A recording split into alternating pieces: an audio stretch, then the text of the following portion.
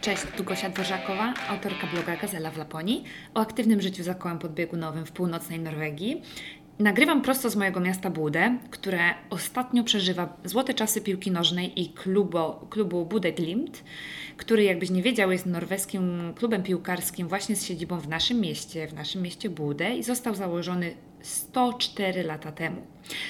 I właśnie dokładnie tydzień temu, nasza drużyna Budę Glimt stała się mistrzem Norwegii w piłce nożnej. Do teraz byli tylko 9-krotnym mistrzem Norwegii Północnej i 2-krotnym zdobywcą Pucharu Norwegii. I w ogóle jakby ktoś nie wiedział, to właśnie ta drużyna Budę Glimt znana jest z takich żółtych koszulek i ogólnie z żółtych kolorów z czarnym napisem. I co jest ciekawe, to fakt, że oni zawsze mają takie ogromne żółte szczoteczki do zębów, które sympatycy i sponsorzy przynoszą na każdy mecz. I taka szczoteczka jest ogólnie symbolem wsparcia dla klubu już jakieś, 50 lat. Dzisiaj będę opowiadać o cudzie natury, jakim jest nasza ukochana zorza polarna. Co, gdzie, kiedy, jak i w ogóle co musisz o niej wiedzieć. Ale przed tym chcę tylko wyjaśnić moim słuchaczom, którzy możliwe, że nie śledzą mnie uważnie na Instagramie i na moich social media i wytłumaczyć, dlaczego odwołaliśmy nasz upragniony, wymarzony wyjazd na nasze ukochane arktyczne wyspy Svalbard. Otóż w Norwegii, jak dobrze wiecie, od końca października nasza premierka kraju, Erna Solberg, wprowadziła nowe obostrzenia dotyczące koronawirusa. I w tych nowych rozporządzeniach zaleciła, aby wszystkie podróże, które są niepotrzebne i niekoniecznie, aby zostały odwołane. I w tym też zaleciła, aby ograniczyć podróże krajowe. Dużo ludzi pomyśli sobie, no dobrze, ale w Norwegii przecież nie ma tylu zachorowań, co na przykład jest w Polsce. I już na pewno nie na północy, tam gdzie my mieszkamy, tylko w Oslo są przecież zachorowania. Więc dlaczego my z północy mamy się stosować do jakichś zaleceń premierki? Otóż wracam do podcastu o plusach życia w Norwegii i pierwszego ogromnego plusu, którym jest zaufanie. Ten kraj zbudowany jest na ogromnym zaufaniu.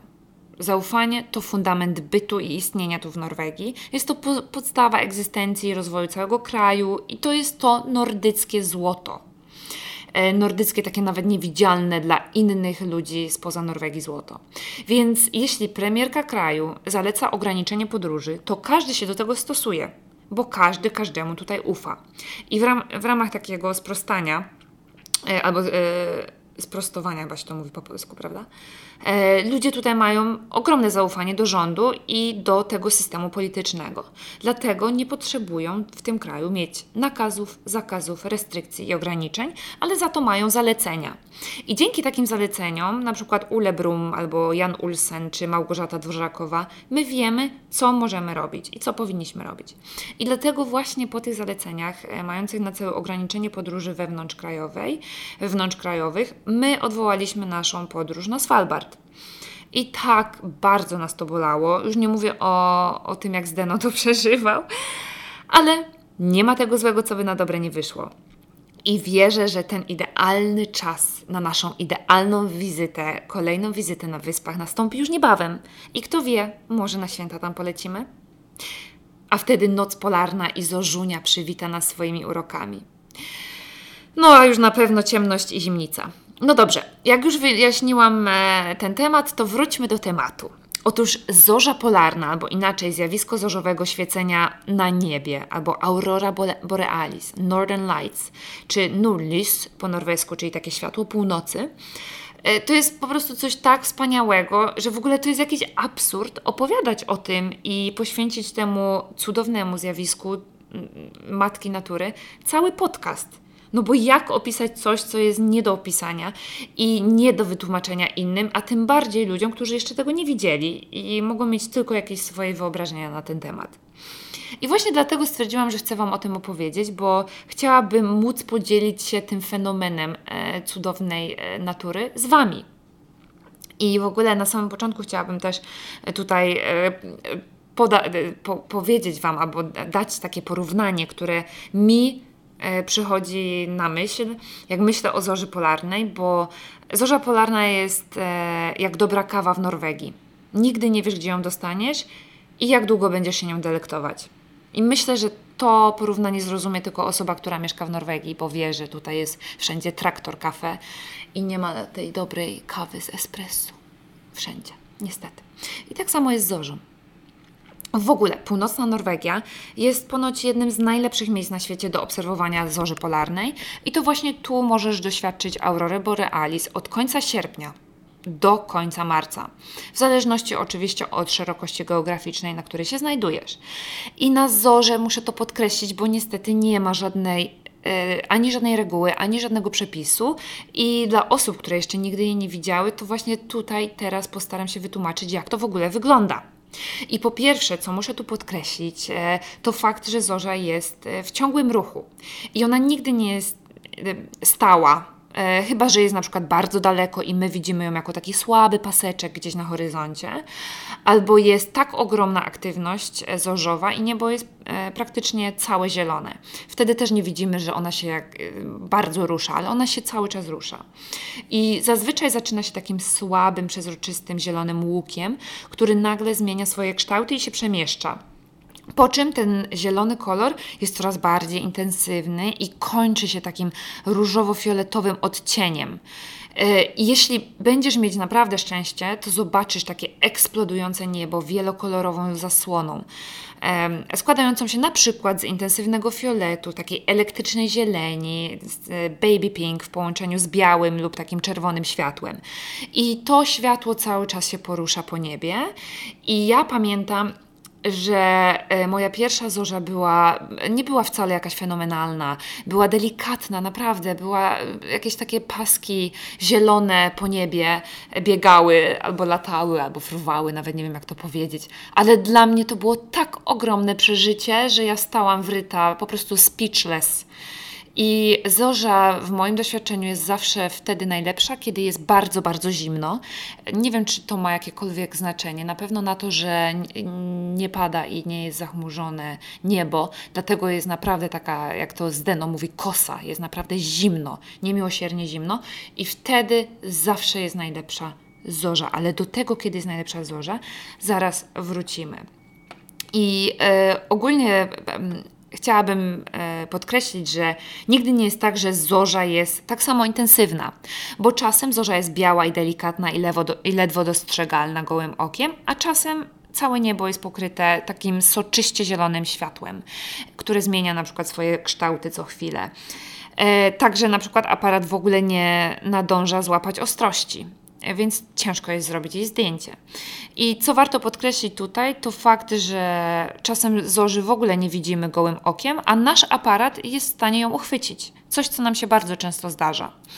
I zorza nigdy nie jest taka sama, dlatego jest to po prostu tak ciekawa sprawa i tak ciekawe zjawisko, za które ja ją uwielbiam. I nigdzie na świecie nie ma lepszych warunków na oglądanie zorzy polarnej niż właśnie tu u nas na północy, u nas w północnej Norwegii, bo właśnie tu znajdują się najłagodniejsze zimy na tej szerokości geograficznej, w której występuje zorza. Ale czym ta zorza w ogóle jest z takiej perspektywy fizyki? Zorza uzależniona jest od wiatru słonecznego, czyli od częstotliwości emitowania naładowanych cząsteczek energii przez Słońce. I te cząsteczki w pobliżu Ziemi, głównie właśnie w tych obszarach polarnych, przyciągane są przez magnetosferę. I takie przyciąganie najsilniejsze jest właśnie wzdłuż linii pola magnetycznego, gdyż to właśnie tam następuje największe wzbudzanie atomów i skutkiem czego jest silne świecenie zorzowe. I to świecenie zorzowe tworzy ponad 270 linii emisyjnych, głównie tlenu i azotu. I im wyżej jest to świecenie, tym kolory są intensywniejsze i im niżej, tym zawsze na przykład świeci zorza na zielono, a im wyżej to na czerwono.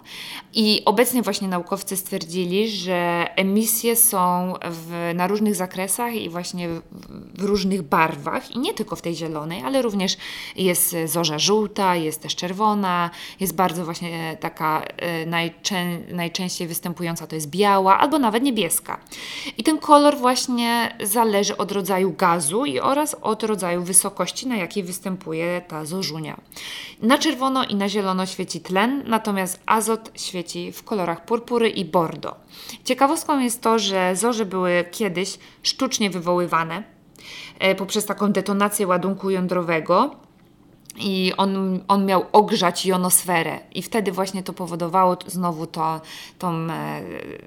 że te naładowane cząsteczki energii zostały emitowane przez to słońce i wtedy znowu była ta zorza. Ale to było coś strasznego w ogóle dla planety Ziemi. Tego się nie robi. To jest po prostu coś najgorszego i ja jako aktywistka i terrorystka jestem na nie, jeśli chodzi o sztuczne wywoływanie zorzy. Też co ciekawe, to w ogóle zorze są obserwowane podczas na przykład takich też naturalnych burz jonosferycznych. I ta właśnie wysoka jonizacja też tej burzy powoduje właśnie zaburzenie w rozchodzeniu się fal radiowych. Nie wiem, czy o tym wiedzieliście. I nawet może dojść do całkowitego zaniku takich fal radiowych. I zorze polarne w ogóle też były obserwowane na wszystkich planetach w Układzie Słonecznym. I tak jak u nas jest aurora borealis, u nas na półkuli północnej, tak na półkuli południowej jest aurora australis, czyli the southern lights zamiast the northern lights, którą możesz obserwować w Tasmanii na przykład, albo Nowej Zelandii, Australii czy Antarktyce. I ja pamiętam bardzo dobrze, jak mieszkaliśmy w Fauske, mieście wiecznej starości, Eldorado dla emerytów i rencistów. I stamtąd właśnie mamy najlepszych znajomych dziadków, oczywiście, norweskich dziadków. I jedna nasza ukochana babunia norweska, taka elegancka i zawsze odgiglana pani Björk, opowiadała nam kiedyś, że stara norweska tradycja głosi, że dzieci, które bawiły się na dworze i nagle dostrzegły zorzę, musiały natychmiast uciec do domu i schować się pod łóżko. Był to bowiem zły znak, któremu zawsze towarzyszył jakiś przesąd. I ludzie północy bali się zorzy kiedyś, bo była ona zawsze taka tajemnicza, mogła nagle się pojawić i zniknąć. I nikt nie umiał w ogóle wytłumaczyć, skąd i dlaczego się pojawiła.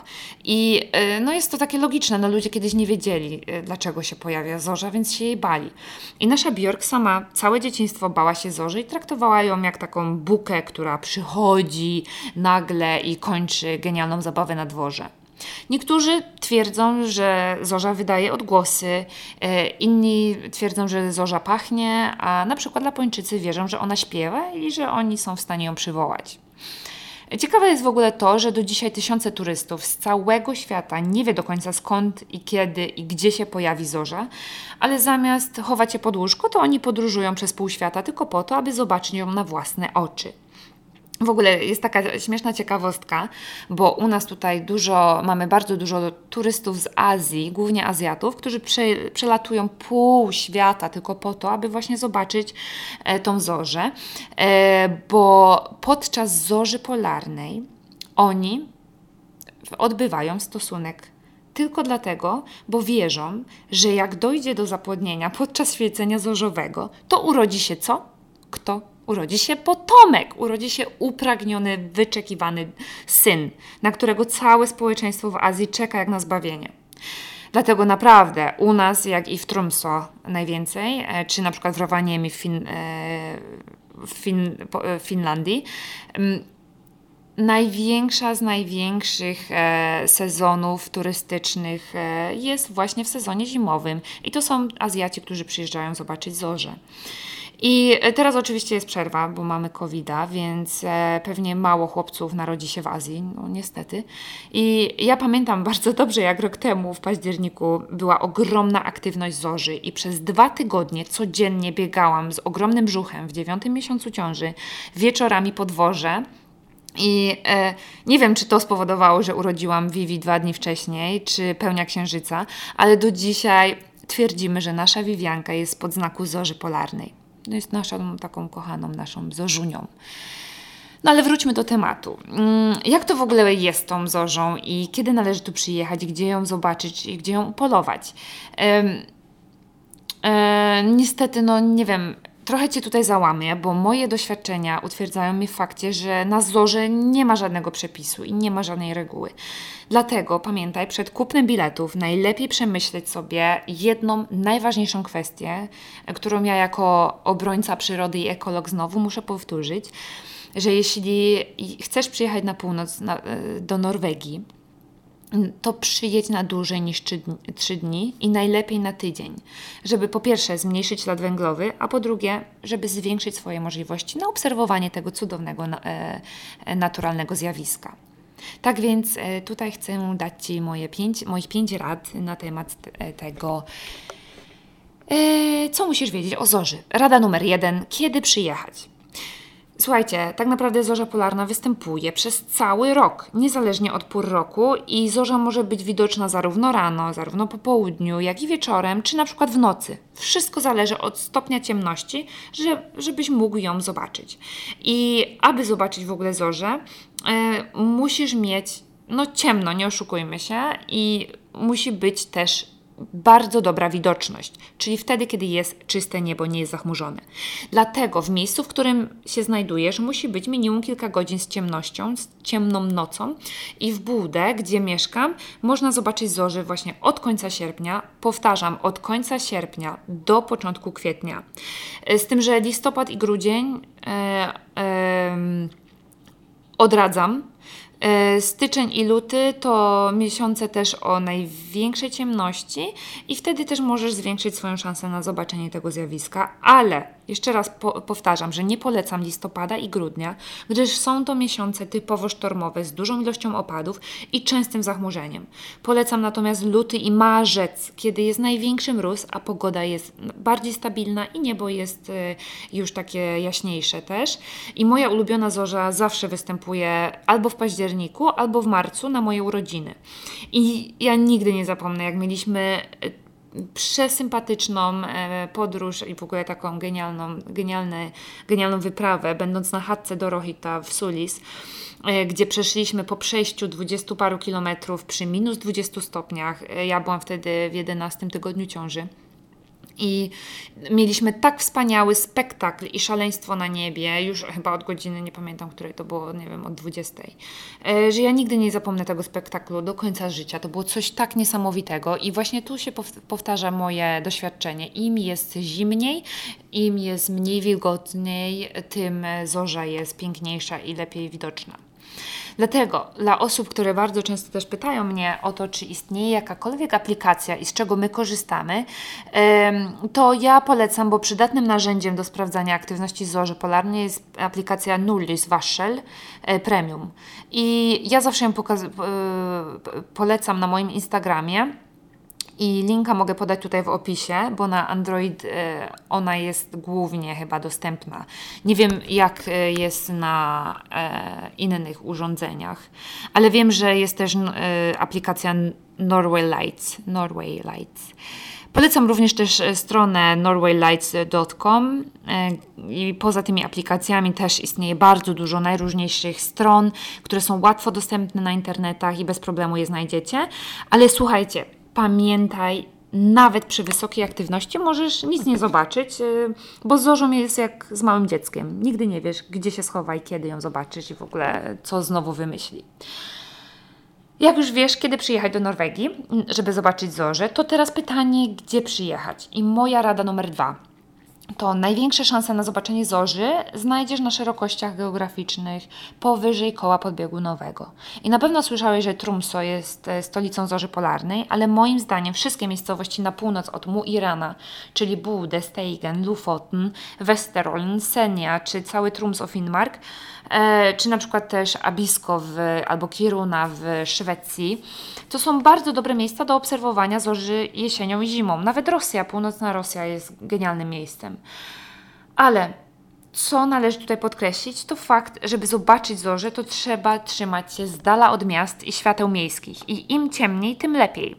I jeśli ta aktywność zorzy jest na przykład naprawdę bardzo silna i nie ma to w takiej sytuacji nie ma problemu, żebyś nawet zobaczył ją przez okno w centrum miasta. My mamy często taką sytuację, na przykład siedząc sobie wieczorem wtulona w kanapę z kocem i z lampką wina w ręce, bardzo często i bardzo dużo razy nam się to udało, że zobaczyliśmy zorzę z naszego okna. I ja zawsze biegam jak szalona na balkon, bo dla mnie nigdy nie przestanie być wspaniałym fenomenem to zjawisko natury. Ale też lubię ją oglądać z takiego ciepłego domku, przyznaję. Też lubię czasem, bo tak jak już wcześniej mówiłam, zorza zawsze jest najpiękniejsza wtedy, kiedy jest zimno. Także w ogóle ja muszę to podkreślić, bo to zjawisko nigdy nie przestanie mnie zachwycać i ja zawsze się zachwycam zorzą, obojętnie jak długo tu mieszkam i będzie robiło na mnie to zjawisko ogromny taki wow efekt i ogromne wrażenie.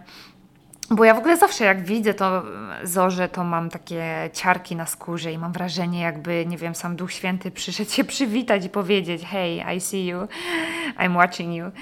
I w ogóle, mimo iż na przykład da się zobaczyć zorzę z miasta, to ja zawsze podkreślam, że najlepiej oddalić się od tych świateł miejskich, żeby ją móc lepiej zobaczyć, bo taka zorza polarna też masz lepszy efekt, jak jesteś gdzieś z dala od miasta. I moim ulubionym miejscem właśnie w okolicach Budy jest plaża Auvika. Bardzo często mnie o to pytacie, gdzie robię zdjęcia. To albo na Auvika, na którą dostaniesz się 10 minut od miasta, albo widok z Turisthita, tam gdzie idziesz na Kaiserwarden, lub plaża tutaj koło naszego mieszkania, plaża Breivika na Westbien, niedaleko lotniska, tu gdzie mieszkamy. I moim zdaniem zdecydowanie najlepszym miejscem do oglądania zorzy są chatki norweskiego stowarzyszenia turystycznego DNT. Bo w górach z dala od jakiejkolwiek cywilizacji świateł miejskich, tak jak na przykład Tverbrennstua czy Tokeheimen z widokiem na drugi co do wielkości lodowiec, to jest najlepsze miejsce do obserwowania w ogóle zorzy. No nie ma lepszego miejsca. Wyobraź sobie taki zimowy wieczór na chatce z widokiem na lodowiec w towarzystwie zorzy polarnej. Dla mnie jest to masterpiece i najlepsza definicja idealnego weekendu. Ale przejdźmy do rady numer 3. Rada numer 3 to pogoda. Najlepszymi warunkami do oglądania zorzy polarnej są noce z czystym niebem. Ale uwaga, często zdarza się, że mimo iż na przykład jest chwilowe zachmurzenie, zorza może być widoczna przez na przykład dziurę między chmurami. Albo na przykład takie zachmurzenie jest przejściowe i tak często zdarza się na przykład u nas w Budę. I to są właśnie moje ulubione warunki wtedy do obserwacji zorzy, bo sama nazwałam to takimi okienkami zorzowymi. I to właśnie wtedy niebo jest na przykład tak trochę zachmurzone, a spoza chmur na chwilę wyjdzie cudowne światło zmieniające kształty i kolory zorzy polarnej. To jest po prostu tak spektakularny widok matki natury, za który w ogóle nie musisz nic płacić, oczywiście poza biletem na północ. I ja niestety, ale nie jestem zwolennikiem zorganizowanych wycieczek na zorze polarne, które oferują, nie wiadomo, po prostu cuda na kiju, za które musisz zapłacić 1 000 000 monet. I nie będę takich polecać, bo wychodzę z założenia, że za zorzę nie powinno się płacić jakimś firmom, które wywiozą Cię za miasto, tylko po to, żeby Ci pokazać naturę. Przepraszam, która jest za darmo i na wyciągnięcie ręki dla wszystkich tutaj na północy. Wynajmij samochód i pojedź na zupełne odludzie, żeby mieć swoje własne, osobiste doświadczenie i arktyczne przeżycie. I ja polecam właśnie te miejscówki, które tu mówiłam, polecam też Valnesfjord, polecam też Sulis, ukochany, najpiękniejszy do obserwowania zorzy polarnej i norweską Laponię. I pamiętaj, pogoda tutaj w Norwegii na północy bardzo szybko się zmienia. Więc jeśli na przykład w danej sytuacji jest pochmurno i śnieżnie, sprawdź za godzinę, pogoda bardzo lubi się tutaj szybko zmieniać i widoczność zorzy może się polepszyć. Przydatnym narzędziem podczas sztormu też jest stronka norweska tv2.no Storm Nurlis, w której możesz sprawdzić na przykład zarówno aktywność zorzy, jak i zasięg chmur oraz stopień zachmurzenia nieba. I przed każdym planowaniem i polowania na zorze koniecznie sprawdzić trzeba radar opadów i zachmurzenia na ir.nu. I to właśnie tam i dzięki tym aplikacjom też można znaleźć idealny moment pomiędzy opadami śniegu czy deszczu, jeśli na przykład pogoda jest niestabilna. Ale nigdy nie wolno tracić nadziei. Rada numer 4 to cierpliwość i czas. Słuchajcie, ja zawsze wychodzę z założenia, że na dobre rzeczy zawsze warto czekać i zorza polarna jest naprawdę trudna do przewidzenia i nie czekaj, aż będzie całkowicie ciemno, bo zorzę możesz zobaczyć nawet po zachodzie słońca, jak jest zmrok lub zmierzch. Jeśli warunki na przykład są dobre i nie widać północnego światła, spróbuj ponownie za 30 minut lub za godzinę. A jeśli nie masz w ogóle szczęścia danego dnia, to spróbuj na przykład kiedy indziej, drugiego dnia. I nigdy nie trać nadziei, bo jeśli też uważam, że, albo po raz kolejny chcę podkreślić, że jeśli naprawdę chcesz mieć pewność, że zobaczysz zorzę, to musisz naprawdę zaplanować swój pobyt na północy, albo na przykład na Lofotach, na co najmniej tydzień, albo jeszcze lepiej na około 10 dni. I musisz być mobilny, no nie oszukujmy się, musisz mieć auto, żeby zwiększyć swoje szanse, bo jak pojedziesz bardziej w głąb kraju, tam gdzie pogoda jest bardziej stabilna, czyli nie Lofoty, odradzam, ale właśnie taki Valnesfjord albo właśnie Sulis, bo na wybrzeżu jest dużo złej pogody, na przykład często wieje i tutaj jest taka niestabilna pogoda, tak jak na przykład u nas w Budę, gdzie jest bardzo często zachmurzone. To jak pojedziesz właśnie w głąb kraju, to masz o wiele większe szanse zobaczenia zorzy. I na Lofotach, jak nie ma sztormu, tak jak my właśnie wróciliśmy z Lofotów, byliśmy tam 5 dni, ale pogoda była tak fatalna, że udało nam się zobaczyć tylko jednego dnia zorzę, to praktycznie jak nie jest zachmurzone, to masz praktycznie szansę zobaczenia zorzy każdego dnia. Także cierpliwość popłaca.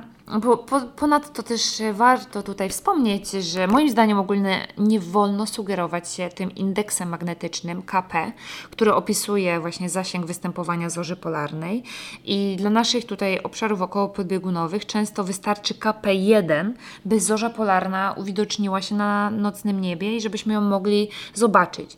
I KP1 to jest najsłabsza aktywność zorzy, natomiast KP10 to najsilniejsza, ale w mojej kadencji ja jeszcze nigdy nie widziałam KP10. Chyba najwięcej było 8. Najczęściej jest 3-4 i moje doświadczenie też pokazuje, że czasem w ogóle to KP nie działa i przy widoczności KP1 mogę zobaczyć wspaniałą zorzę, natomiast w momencie, kiedy jest KP większa od 4, w ogóle jej nie widzę. Także to KP praktycznie w ogóle nie działa. Moja ostatnia rada to ubranie. Dlatego, że jak już wcześniej mówiłam, zorza polarna ogólnie tutaj jest widoczna i jesienią, i zimą, tutaj na naszych terenach powyżej koła podbiegunowego. Dlatego koniecznie potrzebujesz bardzo ciepłych ubrań. I moim zdaniem niezbędna jest bardzo, bardzo taka ciepła, puchowa, gruba kurtka, grube rękawiczki i wełniany sweter, koniecznie wełniany i koniecznie wełniana termobielizna. Takie ciepłe buty też z grubą podeszwą są przydatne i grube wełniane skarpety, które mogą też uratować Ci tyłek podczas oglądania nieba i zamarzania. Natomiast każdemu podkreślam, że jeśli jesteś gotowy na przykład spędzić całą noc pod gołym niebem tylko po to, żeby zobaczyć zorzę, to polecam zaopatrzyć się w skórę z renifera albo pożyczyć ją sobie od kogoś, która jest najlepszą, jaka istnieje karimatką i najlepiej izoluje od zimna oraz bardzo dobrze też jest w ogóle mieć taką karimatę, bo nawet możesz nie tylko na niej usiąść, ale możesz się nią przykryć. Albo zabrać ze sobą zimowy śpiwór. Oczywiście ja zawsze polecam zabrać ze sobą termos z takim gorącym napojem, gorące kakao, które pozwoli utrzymać Twoje ciepło i też zapewni taki słodki, niezapomniany smak tej chwili, jak już zobaczysz tą zorzunię. I w ogóle będzie tak hygge, czyli tak możesz wtedy tak jakby poczuć na własnej skórze, czym jest hygge, norweskie, skandynawskie hygge w praktyce. Słuchajcie, teraz już jesteście gotowi na to, żeby tu przyjechać i jesteście gotowi na jeden z największych, bezpłatnych koncertów Matki Natury, jaki w ogóle istnieje.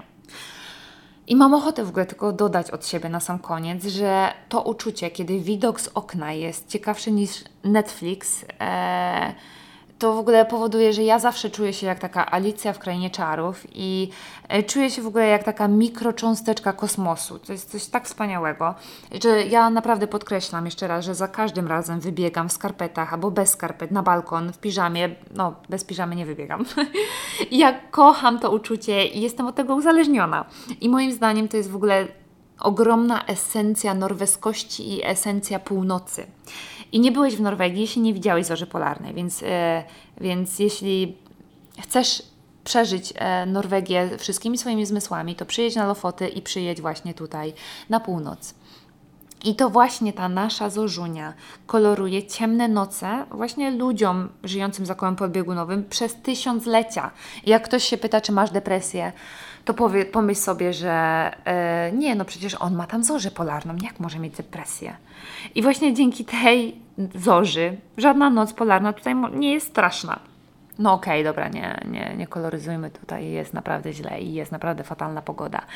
Więc ta zorza może być tylko takim dodatkiem. W ogóle chciałabym Wam wszystkim móc wysłać chociaż odrobinę tej zorzy polarnej, w ogóle jak to wygląda. Ale niestety tego nie mogę zrobić. No w sumie to mogę to zrobić, bo możecie wbić na mój Instagram, bo w ostatnich Reelsach, czyli w tych TV na Instagramie właśnie dodałam parę filmików z ostatniej zorzy, więc możecie sobie zobaczyć, jak wygląda zorza tutaj u nas. I tym polarnym akcentem kończę i zapraszam Was na kolejny odcinek i ostatni w tym roku o świętach Bożego Narodzenia w Norwegii. Hu, hu, ha, pozdrawiam Was serdecznie.